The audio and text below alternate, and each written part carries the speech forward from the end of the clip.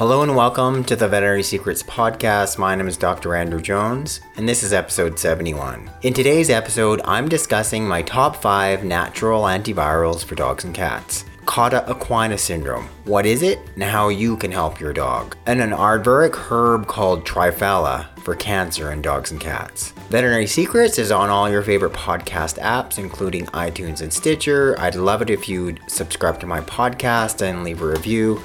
You can do on any of those apps. Lastly, if you've yet to do so, I encourage you to get a copy of my free book.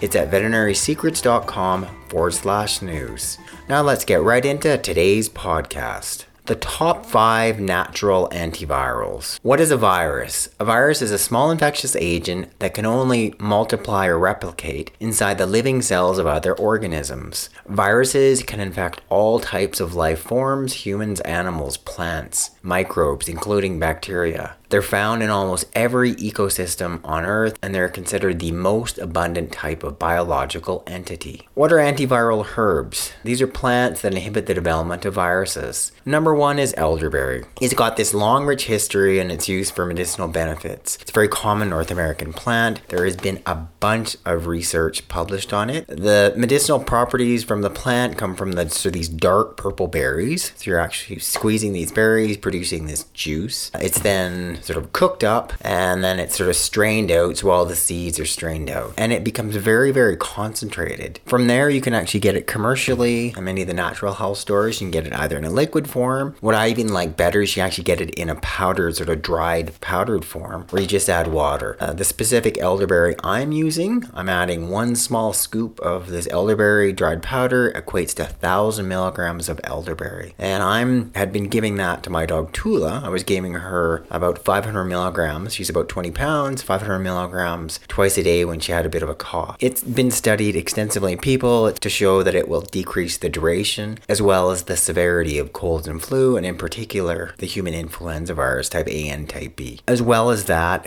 it makes sense to me that it also effective against some of the other viruses. Number 1, elderberry. Number 2, licorice root. Kind of one of the key things when you look at what's in some of the Chinese medicine. Licorice root is a pretty big basis. It's got a whole array of different benefits, but I wanted to focus on its particular benefit of being an antiviral. In fact, in 2003, some of what's in a licorice root extract was actually being studied for its effectiveness against the SARS virus. So it's a pretty key one that we should all be aware of. And if you may or may not remember, but the SARS virus was also a coronavirus. So in it, it's got a number of different things in licorice root. It's got antioxidant, free radical scavenging properties, immunostimulating benefits. It's beneficial for sore throat, great for cough, pretty important for GI benefit. Can act as a natural anti-inflammatory, and I've discussed it many times in the past for its use of it's considered the natural corticosteroid. As far as its specific antiviral activity, I've been dosing dogs at approximately 1/2 ml of the tincture, which is half of the dropper full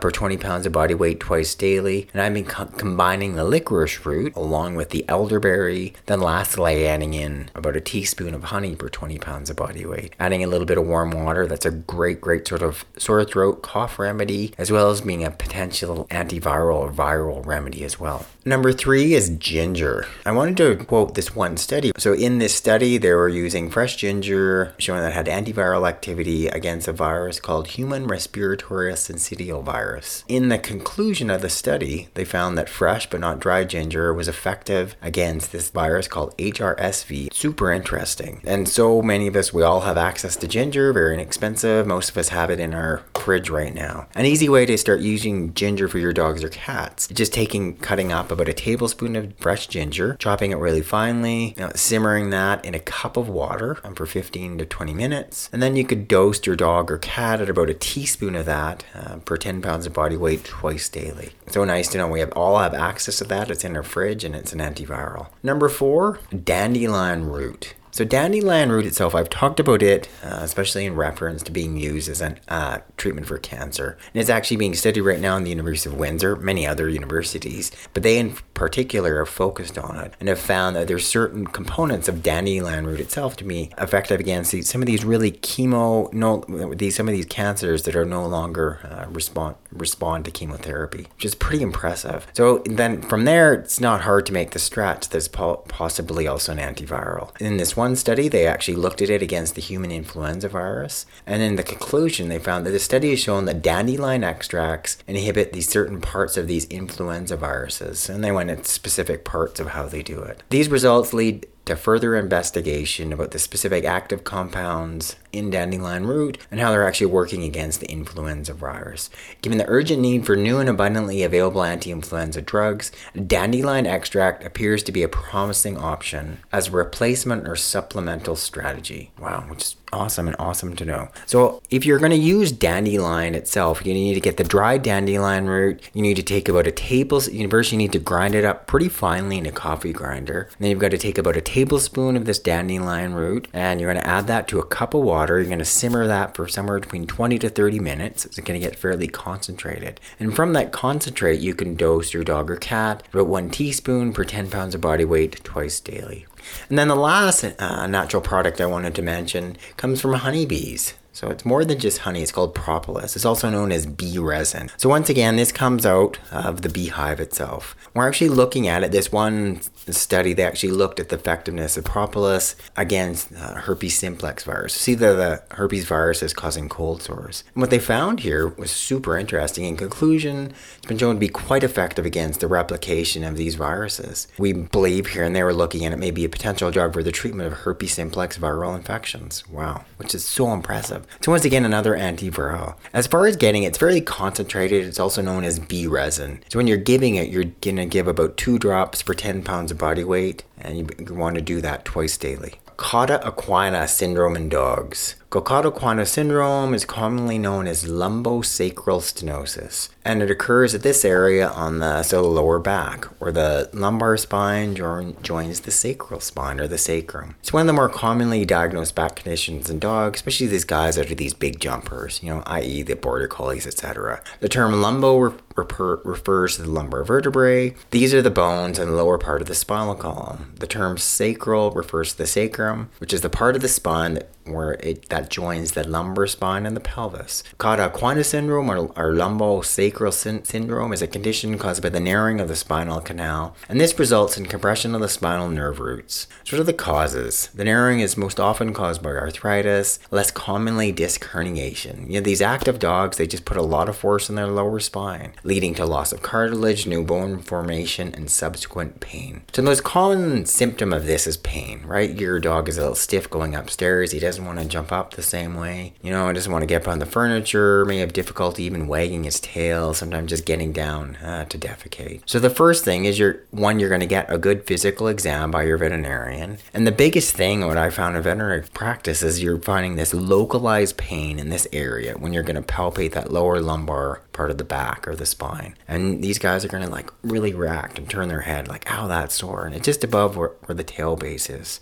You can go ahead and then follow that up with an x-ray and get a pretty good diagnosis based on that. You're going to see this new bone, and it's just narrowing the spinal cord there, and it's pinching these nerves, and it's painful. So what are the treatments? So mild cases often only need supportive treatment, including crate rest, anti-inflammatory, and some pain-relieving medications. Here are some of the alternative options. First of all, back massage. It's just easy, right? You've got these lower back pain. You need to get in there with your fingertips, some trigger point massage, find the muscles that's in spasm, hold that for 30 to 60 seconds, and then release. Do that 2 to 3 times a day, especially when there's a flare-up. At least do that with your dog to see if it's going to be beneficial or not. Secondly, valerian. It's another very potent herbal painkiller. It's usually used for muscle aches and pains. The valerian tincture dose, 1 drop per pound, so typically about a half a ml of the tincture per 20 pounds of body weight twice daily. Seems to work really well for many of these guys that have actual muscle spasms. Number 3, 95% curcumin. It's got a bunch of different research showing positive benefits for osteoarthritis. You need to be giving it with fat and or piperine. The big thing, you're looking at therapeutic doses of about 100 milligrams of the 95% curcumin per 10 pounds of body weight twice daily. And it works really well in combination with this next one called Boswellia. So Boswellia itself, we're looking at doses of about half of the curcumin. So it's about 50 milligrams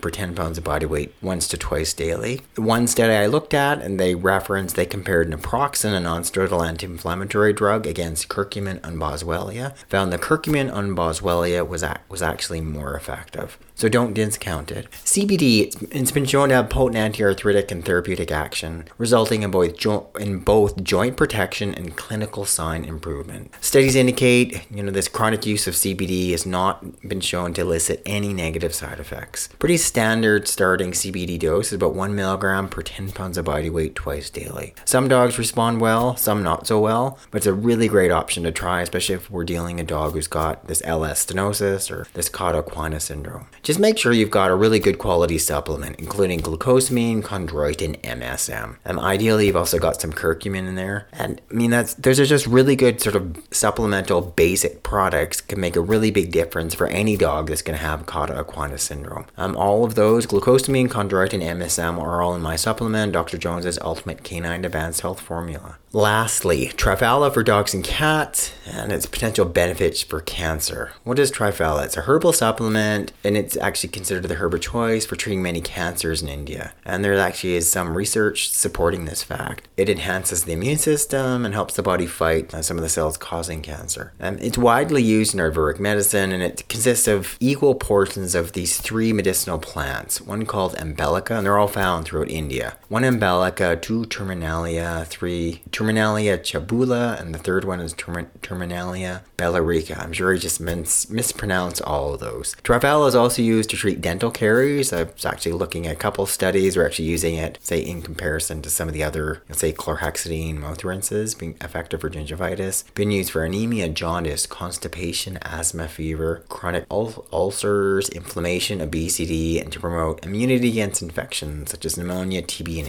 HIV. It's got a bunch of different demonstrated activities in terms of being antioxidant, anti-inflammatory, antibacterial, immune modulatory, chondroprotective, that's protecting the joints, antidiarrheal, and anti-cancer properties. It may cause gastrointestinal side effects. You want to start smaller and then sort of work your way up. As far as the exact mechanism of action, it's just believed to thought some of these specific components of these 3 different plants, right? Some of the flavonoids and polyphenols are the main ones responsible for Triphala's effects. It uses a similar enzyme that many of the common medications are metabolized with. It's called C or cytochrome P450. So you just want to make sure if your dog or cat is on their medication and they're on Triphala, just talk to your veterinarian about that. As an aside, CBD uses that same enzyme system. And as I said earlier, there has been a number of different studies, and I'll just reference a few here. One, they're looking at its benefit here for breast cancer. They showed that Triphala significantly decreased the growth of a certain sort of factor that's a big trigger for metastatic breast cancer. Here they studied it for pancreatic cancer, and they showed that Triphala induces apoptosis in human pancreatic cells, which is huge, right? Especially when we have so few options